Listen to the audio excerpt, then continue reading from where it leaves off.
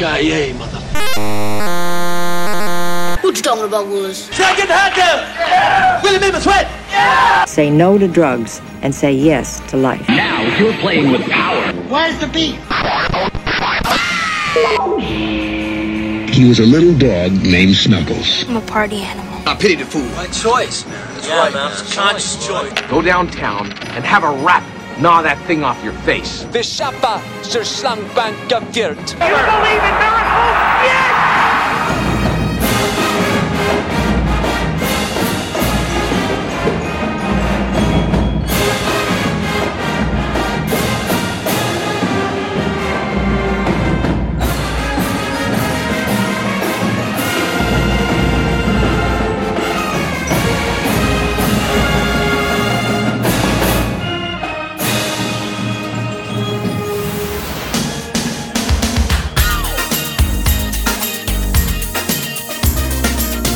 I'm Spun Counter Guy. Thanks for stopping by. Welcome to another edition of A Fluorescent Decade on a Hill, our 1980s Look Back podcast. On a personal note, these last few months have been mentally overwhelming for both personal and worldwide reasons, and so I've been craving a good laugh. Hence this episode, which, as you'll soon see, goes down the proverbial junior high locker room in search for its humor. To give a bit of a warning, the stories today are all centered around pranks and the various organic material that exits your body. Yes, ladies and germs, we here at In the Corner Back by the Woodpile dare to cover the material that the highbrow network reporters are too squeamish to even give a sniff, much less dig deep into. And so, without further delay, with flashlights in hand and clothespins on noses, let's get it on.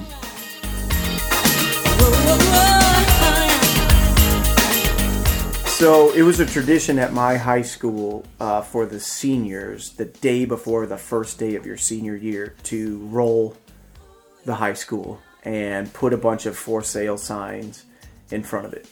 Toilet paper. Throw toilet paper all over the trees or whatever. My high school is literally in the shape of a castle. It used to be a super fancy hotel. It's on the top of a very steep hill with ancient oak trees all over. I mean, it's gorgeous. This is up in Chicago? In Chicago. Glen Ellen, Illinois.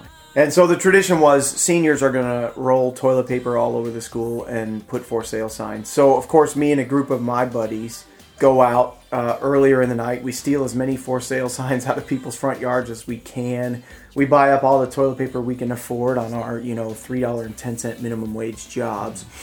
And we get ready to do the deed. Now, what you need to know as a backstory is there's this dude in the high school. His name is Mike Schuster. For whatever reason, this was the kid everybody, since the day he moved to our town, everybody picked on and bullied. And Mike, if you're listening to this, I'm sorry for all the horrible stuff I did to you. I'm sure lots of us are. But anyway, this was the kid that got bullied, Mike Schuster. There's 4 of us, and, you go in waves. It's not like I graduated with 700 people. That's how big my class was.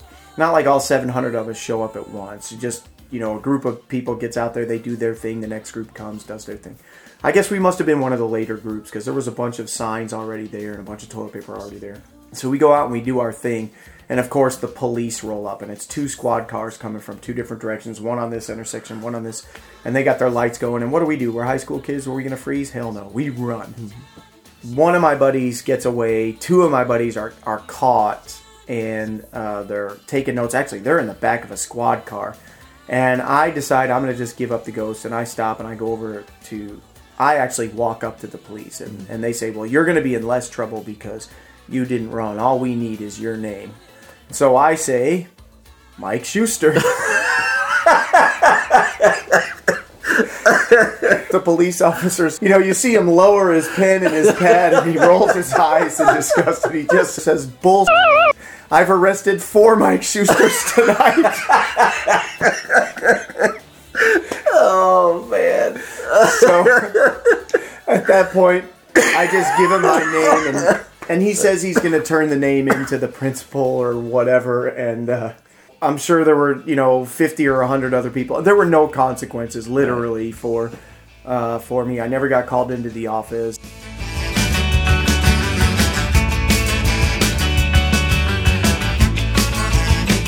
my friend Judd, which his grandma, if anybody knows Boonville, as you're going out towards Linville, they had that huge concrete moose. But he was telling me one night he stayed the night at his grandparents, and he's sleeping in like the living room, which is right just inside the house from where the moose is out in the driveway.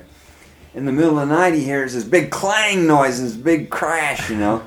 And he runs outside, and there's a chain wrapped around the moose and a bumper of a truck connected to the chain. Apparently somebody was going to try to pull it out of there. Really? And they lost the bumper to the moose, yes. The moose won that battle. It's still there today, isn't The moose is still there today. She's on a holiday, she got a summer popcorn, suck on an ice cream, it's melting in the hot sun. So, Chad Kester and I, again, as you can maybe see a theme here, he and I were our good buddies, pranksters. We decided to go TPing one night, and we TP'd Mike Kurkowski.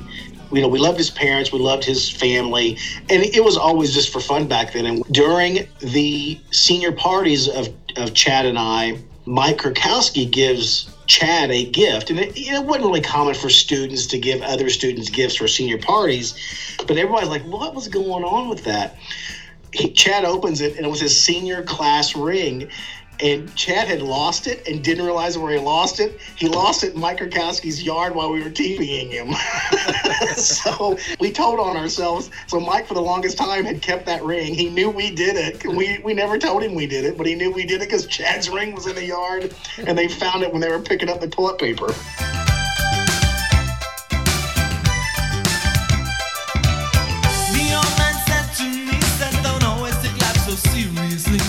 Okay, so we had a teacher in high school that I would say it was safe to say that we didn't care for. Can we get her name out there? Colleen? Colleen, yeah, we'll say Colleen, yeah. She was our creative writing teacher, we'll go that way. Right, yeah. She seemed to be kind of mean to me. And she was, you know, the reason she was mean to us, she was jealous. Why? Well, she knew that the whole school was buying the newspaper because of our stories, you know. For folks listening, we both wrote for the school paper, and we wrote funny articles. Right. That was our claim to fame in our junior and senior years. Because let's face it, you know, high school journalism, they're not going to be finding some scandals. They can't put that in there. They basically reported, you know, the basketball scores, and then Billy got a 1968 Camaro. Camaro, yeah. Right. So that was the big story. You know, with our articles. We just went off on whatever tangent we were thinking of at the Pelzer gets a new stop sign. Pelzer gets a new stop sign was a big one. We actually had like hate mail written into the newspaper. Really? You don't remember that? No. Yeah, somebody who actually lived in Pelzer was upset because we were making fun of Pelzer. And our teacher wanted me, I think I was the author of the story, and I know you were in the photo and you probably helped write, because we collaborated. We collaborated on all our stories. But I remember the teacher wanted me to write a retraction in the next edition or an apology. Really? You know, and I'm like, I'm not doing that. No, it was a joke. If people can't take a little bit of a joke, you know. But back to the teacher. She wasn't our best friend, I would say. Yeah, she was wound tight, too. Right. You know, some people used to say, this is total conjecture, that she resented living in Boonville. I wouldn't doubt it. Probably thought she should have been over Newburgh with the Richies. Yeah, her husband was a lawyer, I think. She even kind of slammed us. At times calling us rednecks and you know, a bunch of hayseeds. I mean, so of course we had to get revenge. So that's when we came up with the idea to TP her house. Right. I remember it was me, you, I believe my wife, my lovely wife Charity. Upstairs. Back when she was just your girlfriend. Just my girlfriend, yes. And that's where we met, was in creative writing class. Chris Decker, underclassman friend of ours. For those of you that don't know what TPing is. Basically, you buy as many rolls of toilet paper as you can and unravel it into the trees of an unsuspecting victim, and they wake up the next morning to a mess in their front yard. Did we actually buy the toilet paper? I'm sure we did. Although at that time I worked at Save-A-Lot, so it's probably possible that we threw some out the back door. I'm not claiming that as a fact. I think we borrowed some from the high school bathrooms as well. I think we did. I think you're right. The high school. So the next day at high school, everybody that pooped was basically wiping it on their shirt. There was a lot of because of us. Right? Yeah. So yeah, I remember we TP'd her house really good. And she had one of the nicest houses in Boonville, if I remember correctly. Yeah. I think she had like 2 houses. It was like a house and then a guest house. But she had plenty of shrubs and trees, and they got caked with toilet paper.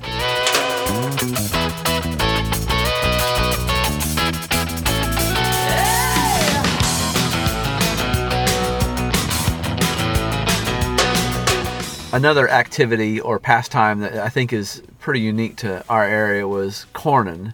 So do you want to explain to folks what corning was? Corning is hiding next to the road and throwing handfuls of corn at cars as they drive by. Yeah, feed corn, because it's hard.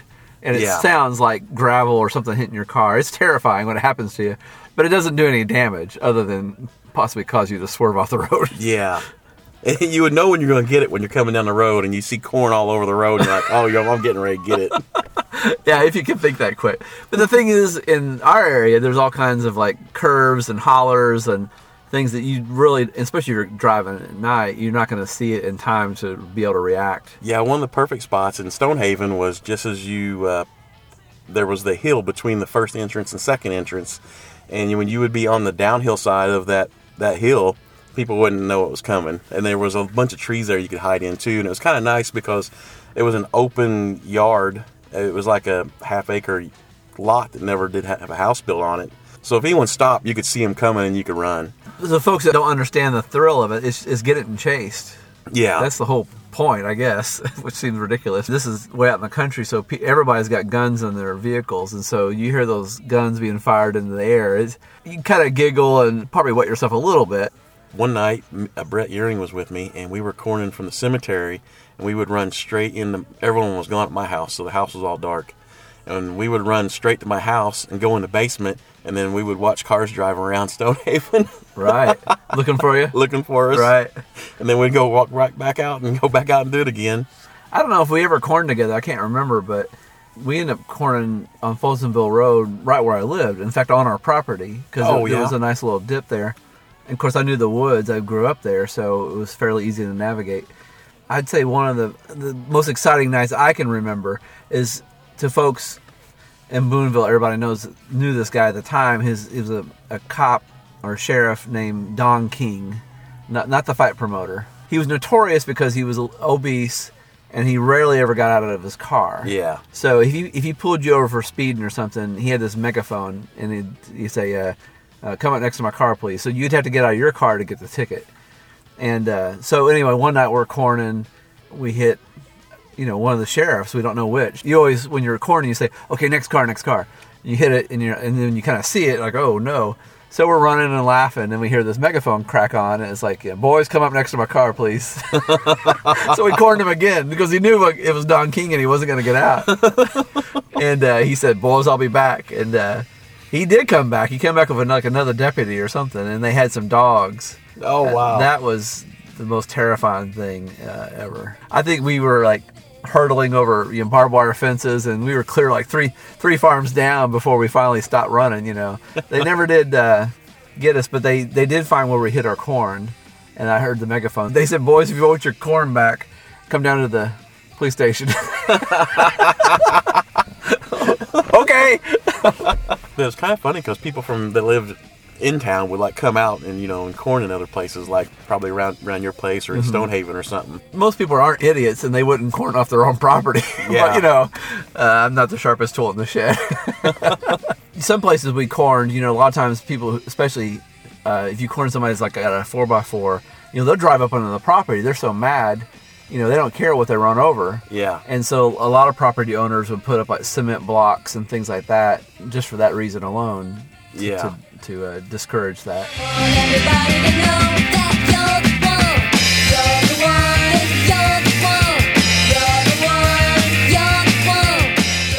Bert, riding his mini bike, doesn't see a kite string stretched across a couple of trees, gets just cliffhangered off, like he gets tight-roped, he gets clotheslined off the bike, which had to have, a kite string I would think would dig into your skin quite a bit before it yanked you off the bike, right in the neck, and he had this horrific red mark. So we see him later that evening, because that was the break between church. And I walk up to him, I'm talking to him, I'm asking him about that, he's telling me about it, and it's like he can't even move his neck. He's just, you can tell it hurts. Just then, Francis walks up behind him. He's a karate expert, too. He's probably a black belt by this point in the childhood. So his move is always coming up behind you and like doing a karate chop or some kind of neck chokehold. Like, and I was always tolerant of that.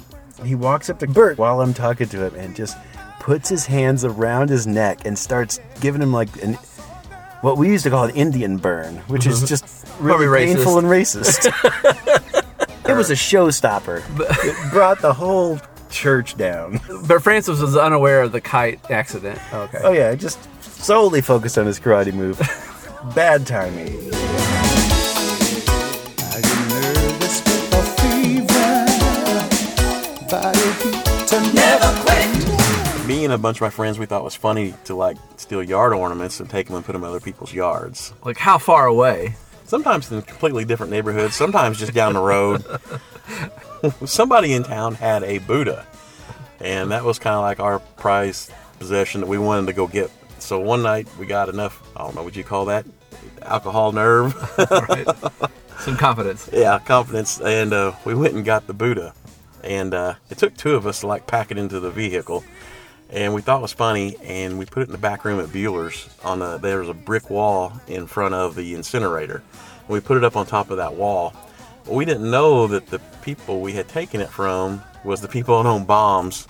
To explain to folks, Beeler's was a grocery store, and yes, as was Bombs. And Bombs was a grocery store. They were competitors. One of the vendors, I don't remember if it was a bread vendor or soft drink, whatever, seen it and must have heard about them talking about it being taken at Bombs and let them know where it was. So, like a couple of months after it had been in our back room, someone shows up and goes to the office and says, "Hey, I would like to get our Buddha back." And the store manager called for somebody over the microphone to bring the Buddha up front.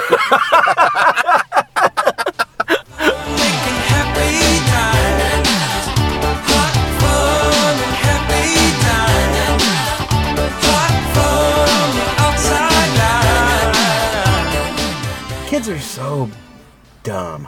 I was especially dumb. So I remember Bert had this thing about he was funny and he would like to see you suffer, like we all did. We wanted to see each other suffer a little bit, but nobody wanted to maim anyone for life. So Bert loved to jump off the teeter-totter when like say I was up in the air, fully suspended. And this is not some slow pivoting rusty thing. It's a well lubricated heavy board. Sent me down on my and just agony. It hurts. It hurts. If it didn't hit your tailbone, it would be your ankle that got nailed by the board as it fell. And I'd get up, chase him around until I got out of breath, and then we'd go back to being friends. And we did that back and forth numerous times until I think it was Bible school. We were on the teeter-totter, and he was up in the air, and I thought, I've got him this time. And we had not done it for a while, so it was kind of maybe not the top of his mind. I jumped off, and he went down. When he went down, clearly hit his tailbone, and then rolled over and just started writhing in agony. And I just stood there like, yeah, haha, get up. Because all the hundreds of other times we had done it, that was the result. But no, he stayed down, and he was really crying and looking at me like I was a criminal. And then, of course, all the adults. I think I'm a couple years older than Bert. And, his mother came over. Charlie Hale came over, the karate expert. Like every judgmental stare I could ever gotten came around me. And suddenly I'm 21 years old, and this is a 4-year-old kid I've just thrown into a river. And they're just looking at me, and they're trying to like figure out if they should pick him up carefully and maybe chopper him out. And all these people I know that are my friends are backing away from me, and I'm getting the whole treatment. Charlie Hale came up and said, "Man, you've really messed him up." And then I see him like a week later. No, it might have been 2 weeks later. He had to miss several weekends of baseball. I guess he just had a bruised tailbone. I'm sure it hurt. You shouldn't feel too bad, because I had a similar run-in with him. Because he was a perpetual prankster. He was typical, like, he could dish it out but not take it. So one time he shot me with a BB gun. And it hurt, and it left a whelp or whatever on me. So I went to his dad about it. I said, your kid shot me. And his dad said, "You just need to grow up and get over it." Well, then a couple weeks later, we got into a scuffle about something, and I hit him with a stick or a little board or something. And he cried and cried and cried, and he went and told his dad, and I got in big trouble with his dad, and I ought to know better. So, yeah, you're not alone. You're gonna like her, 'cause she's got When I was in college, I had a friend in my freshman year, and I think we had a break, and he couldn't go home for whatever reason, wherever he was from, and so I invited him to come home back to Indiana. And so I don't know why, but we're trying to show him that we actually had some cool things, and not in Boonville, but in Evansville. Dad says, "Hey, let's go to University of Evansville. It's pretty, it's nice, and it does look respectable compared to maybe the rest of Evansville, I guess." And so we were walking around, and at some point we take a picture by this golden lion. And so a few years later, I know what's. A few years later, I think you're looking at my photo book, and you see this golden lion, and you say, "Well, I got a story about this lion, so why don't you tell it now?" All right. So I was at the University of Evansville, and I was in Sigma Phi Epsilon. Sig Ep is what we kind of called ourselves or whatever. And at that point in time, clearly the most popular fraternity on campus. And I'm not saying that because I was in it, because I'm 47, I don't care, whatever. But realistically it was. It had the most members. We won all the intramural sports. It was the cool fraternity to be in. And there was a rival fraternity. Well, they thought they were rivals. They really weren't. Our rivals were Lambda Chi. That was kind of where all the jocks were, and they were also very popular. But this other fraternity was called SAE. And they thought they were rivals. And I need to give you guys some perspective on this. We all know, back when we were in high school, we all had that friend that was in the band, the high school band at a different school. And they always said, no, it's different at my school. Band is cool. Mm-hmm. I'm here to tell you, in the history of the universe, no high school band is cool. No, you're walking around with a fucking tuba. You are not cool. And I don't begrudge people in the band. Just embrace who you are, man. You're in the band and you love it. Great, good, man. Embrace that you're not cool. That's right. SAE was the high school band of fraternities. No, it's different here. We're cool. No, you're not. So did they have a smaller house and all that? They got a much tinier house. There were 120 or 140 guys in Sig Ep, and there were 28 in SAE. Okay. That's not a joke. That's real. How it was. Mm-hmm. And once in a while, somebody over there would grow a big pair of balls and try to prank Sig Ep. And it's why in the world? You're poking the bear, man. Why do that? So SAE had stolen our flag off of our house or whatever and bragged about having done it. So me and a group of my guys. What did they do with the flag? They just displayed it maybe upside down on their party porch or whatever. Until you took it back. Yeah. So I, in a, drunken stupor, I guess, with a couple of my buddies, decide the best revenge. Oh, you got to know that lion that you're talking about, this beautiful golden lion, is a statue outside of the SAE fraternity house. Okay. Decide our best revenge would be to on that lion. And I think most reasonable people probably would have just in a bag and then rubbed it all over the lion. But I feel and Tim, you got to understand, I feel that's disingenuous. If you're going to on a lion, stand on top of the lion, pull your pants down, and drop a deuce. That's all the great warriors in Africa. That's right. That's right. You're not. You haven't really experienced crapping on a lion by putting it in a bag and rubbing it all over there. Right. So I come equipped with my own toilet paper. I kid you not.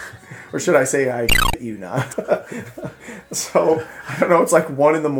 on a Saturday or something. And so let me back up here. Can you conjure up a bowel movement? No, I just waited till I had to. Oh, wow. And my buddy drove me over to his place. You got to know this, too. A bunch of my fraternity brothers used to call me the Flash. Not because I would flash naked ladies, but because of the superhero Flash. Because frequently I would have run-ins with the law or with security at University of Evansville and run away and not get caught.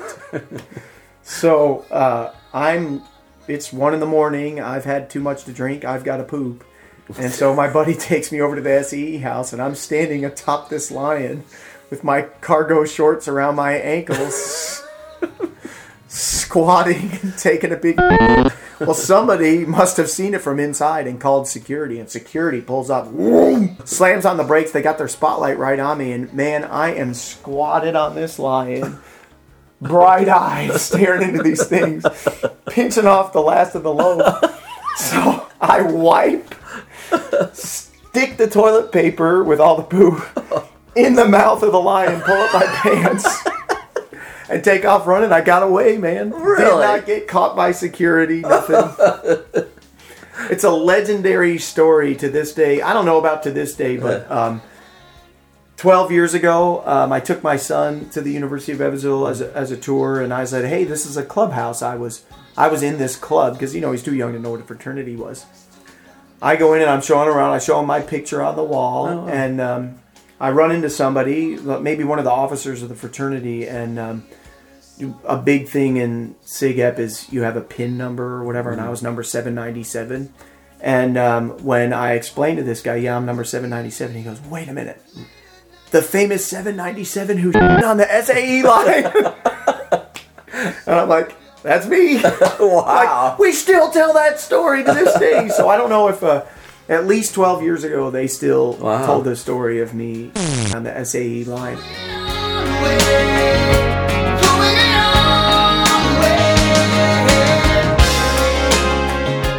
I had the flu. I felt like I had the fever. And so I got dressed for school, and for some reason my dad was there that day. I don't know why. Usually, what grade were you in? I believe I was in like the 5th or 6th grade. And so I was dressed, and just when I'm walking outside, I start to feel like I'm gonna vomit. And so I did vomit. And I was like gagging, and my dad was like, well, you gotta pull it together and go to school. I was like, Daddy, I cannot go to school. He's like, yes, you can. The bus is coming. You gotta go. So I vomited on his shoes. He's like, oh, man. Oh, I guess you gotta go to your grandmother's now. And that was that. I was able to stay at home from school, and I was sick. Oh, it was awful. Did your daddy get a new pair of shoes? No, he's too cheap to get a new pair of shoes. So he just cleaned them and went to work. He wore Brogans to work. You know what Brogans are? They're like steel-toe boots. Oh, yeah. They were black. He always chose black. Jason boots. Yeah. So he could just rinse them off with the hose and go to school and go to work. Boy, he's always wore. Yeah. Broham boots.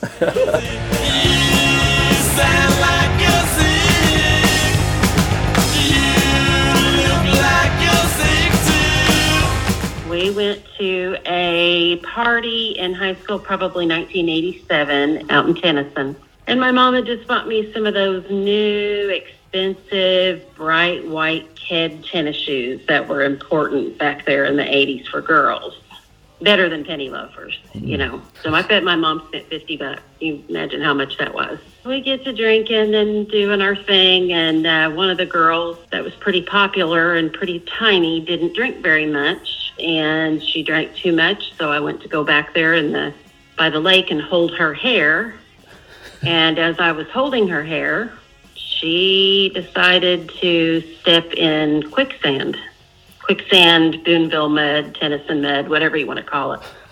So she started sinking, got out of there quick. I sank a lot deeper. And as everybody pulled me out, my brand new expensive tennis shoes fell off.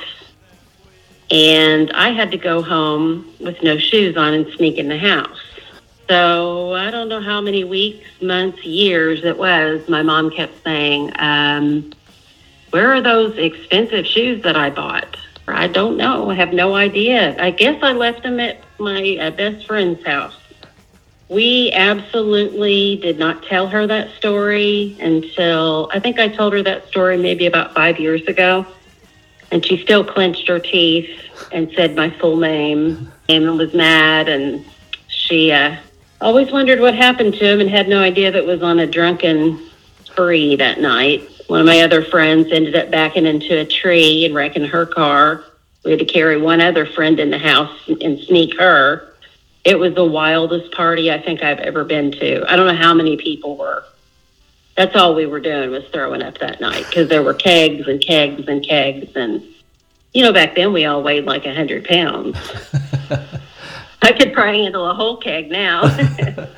So are the shoes still stuck in the mud? The shoes are in the mud. And I need to ask the guy because he owns the you know, he owns that property still. I need to say, hey, did you ever have any vintage kids watch it?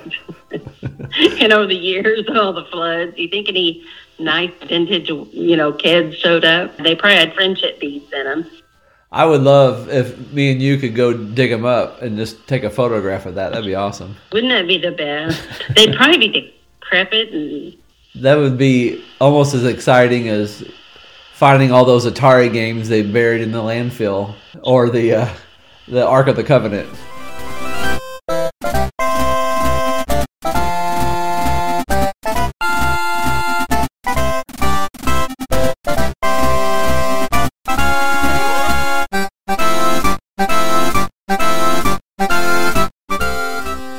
My senior year, and we were at camping out at some stripper pit in the middle of the coal mines. And for folks listening, a stripper pit is an old strip mine pit. Yes. Yeah. It's just filled in with water and has fish in it and everything. Exactly. And kids party at it and go swimming. Yeah. All I really remember is going back to my truck. Everybody was kind of, if you brought a sleeping bag, they were getting into their sleeping bag, or they were going back to the vehicle to sleep in the vehicle. All I remember is going back to my vehicle. And I'm sitting there in my truck on the driver's side, and I looked over, and there was a super-sized bag of Funyuns. Obviously, I finished the whole bag of Funyuns, and I had assumed went to sleep or passed out. And the next morning, I woke up, looked over, the bag of Funyuns was empty. And I opened the car door and stepped out and took one step right into a giant pile of regurgitated Funyuns. and that was, luckily I didn't slip or fall, but that was very nasty and disgusting. You got the answer in your hand. Throw it away. Throw it away. Throw it away. So your friend Dig Dug. I meet him end of my junior year of college, and we're roommates my senior year, and we like to party. And I had this philosophy when I was in college that if you were drinking and you threw up, it just meant room for more. So it's very Romanesque of you. Yeah, we were having a party in our apartment, and it was going really well, and I kept having to throw up, and it was a pain in the ass to keep going to the bathroom to puke. Mm-hmm. So I went under the sink, and, you know, back then, you know, in the 80s, you got a bucket, and it's got all of your cleaning supplies in it, right? And I dump all the cleaning supplies out of this. I go into Doug's bedroom, which had a personal computer in it, which, like, who has one back then, right? I rip the mouse out of the computer because it's got a cord, and I fashion a necklace out of the cord from the mouse and the bucket so that the bucket is hanging below my neck. So when I have to puke, all I have to do is bend over and throw up. Seriously. Wow. So the rest of the night, I kept drinking and puking in this bucket with a that mouse was tied necklace around my neck, by a mouse from my buddy's computer. When we were done, we threw away the bucket and the mouse. I had to buy him a new mouse.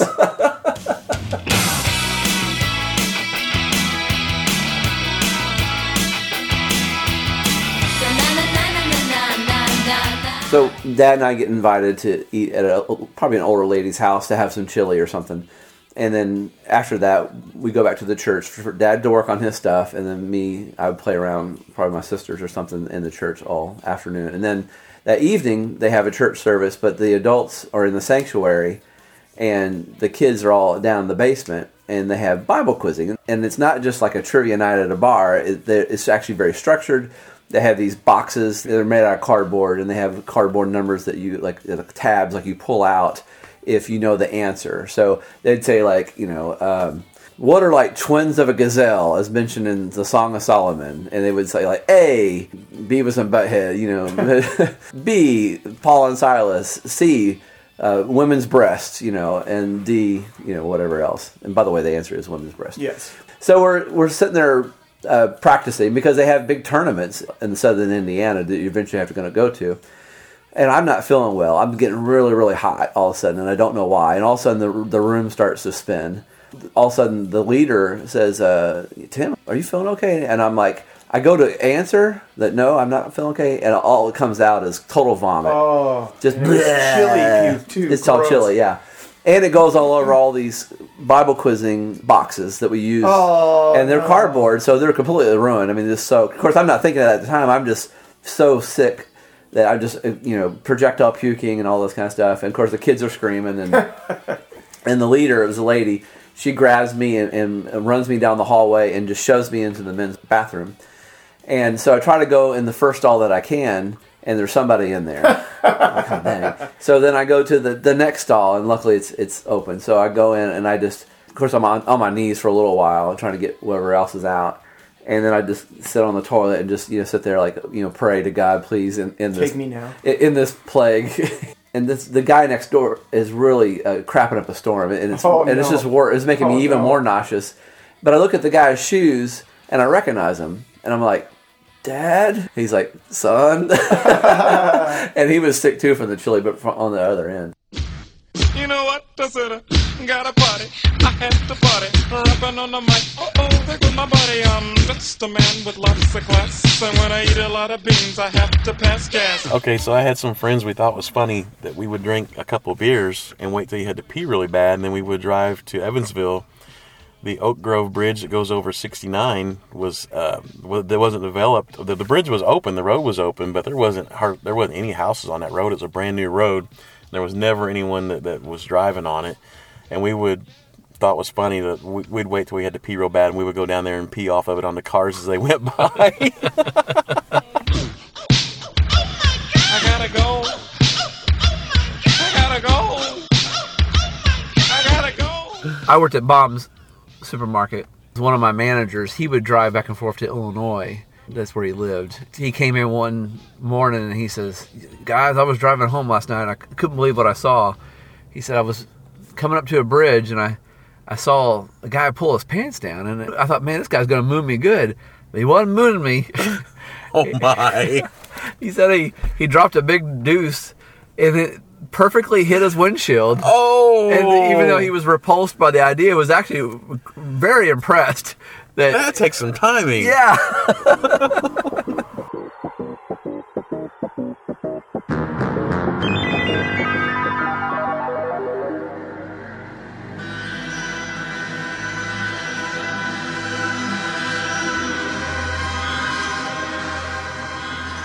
My first vomit story, I believe, when I was younger, I had to be like 3rd grade. It was the soup that did it. It was some chicken noodle soup I had. When I had that chicken noodle soup, it all came back.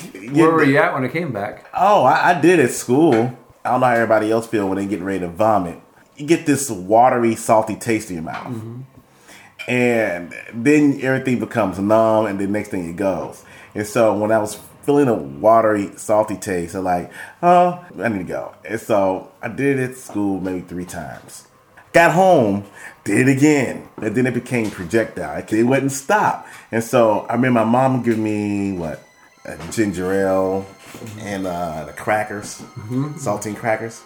And that's the only time in our household you only get a soda. But you couldn't get it on a regular basis like the kids today, And so she gave the ginger ale and the crackers. It came up too, along with the soup. And it just wouldn't stop. I did it in the bed, and they said you caught a bug. And at that time, I didn't know what that, what that lingo meant. Right. I said, well, I didn't eat a bug. Once that next morning arrived, then it stopped. And I always think when you vomit is funny. You just like an everlasting faucet. You just can't stop, And I think it's funny, but that particular day wasn't funny. It wasn't funny at all. I guess because it was happening to me, it just was not funny.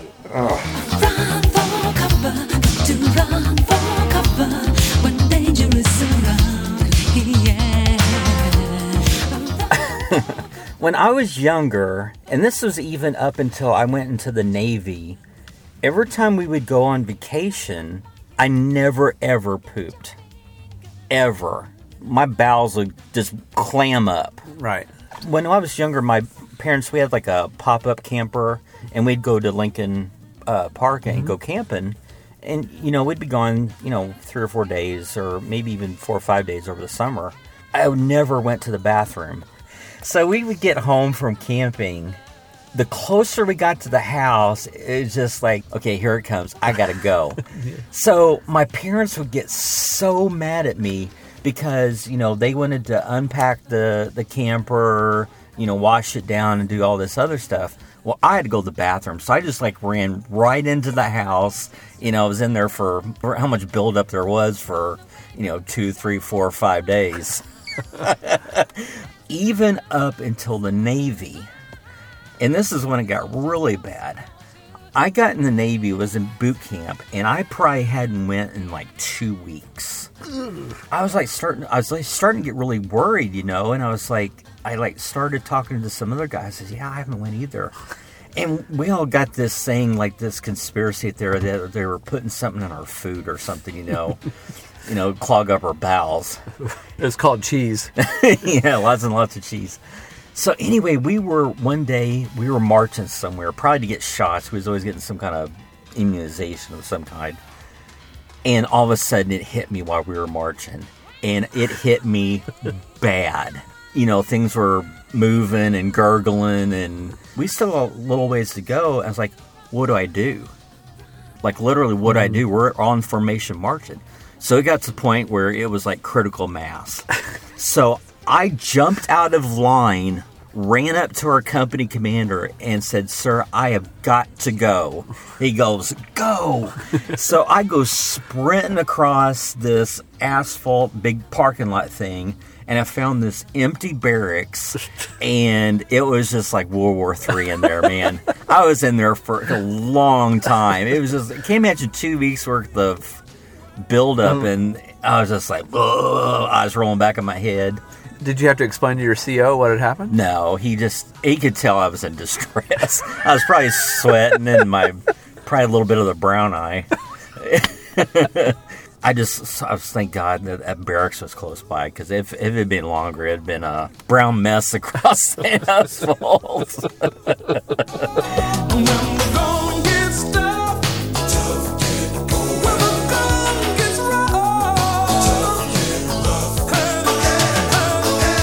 We was out catching lightning bugs one night, and I didn't want to go in. I wanted to keep catching lightning bugs, and I had to use the bathroom so bad.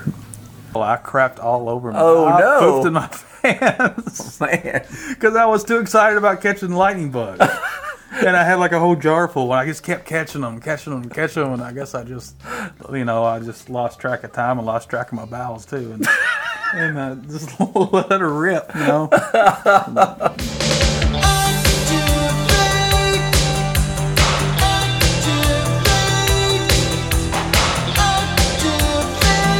I was on this plane on the way, I think, I know it was from Nashville to Texas, I think. I just read a book about Tony Campolo, or a book by Tony Campolo, about praying for people constantly. And especially when you shake their hand or hug them or whatever, just saying a prayer over them. And I thought it was pretty powerful thing. And as a believer and growing, I thought, I'm going to try this. So I was a Southwest plane from Nashville flying, and we were taxiing, getting ready to take off. And the girl that sat next to me, I always sit on the aisle. I can tell you right, Southwest seat. It's the same seat every flight. And so she was in the middle. She was like goth. Black hair, white face, yeah. And here I am, this magician evangelist, and going to speak at a church or a school somewhere, and pretty clean cut, you might say. But it was very tight, and she wasn't a small girl, and so my knee was touching her knee. It was a plane. And so I thought, well, I'm making contact with her. I'm going to pray for her. So I just started praying for her. And immediately, as I started praying for her, she went, she threw up? All over down my leg. Oh, no. All over the seat in front of her. The back of the seat in front of her. We're getting ready to take off. She pushes, she goes, oh, I'm so sorry.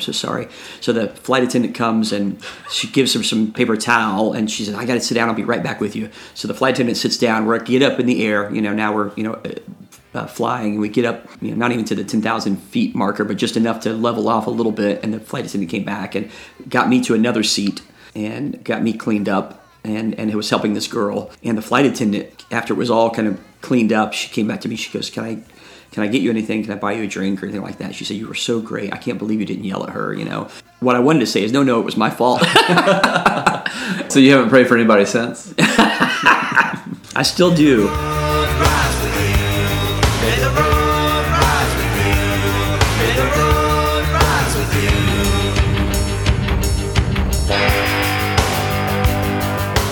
My doctor decided to put me on some medication that he forgot I was allergic to. It was an antibiotic. And we went all the way from Boonville to Jasper. And I suddenly felt this sudden sick urge to go to the bathroom. And it was like a bad one. And so we stopped on the way to Holiday World. You know, you go through Tennyson and there's this gas station that used to be there.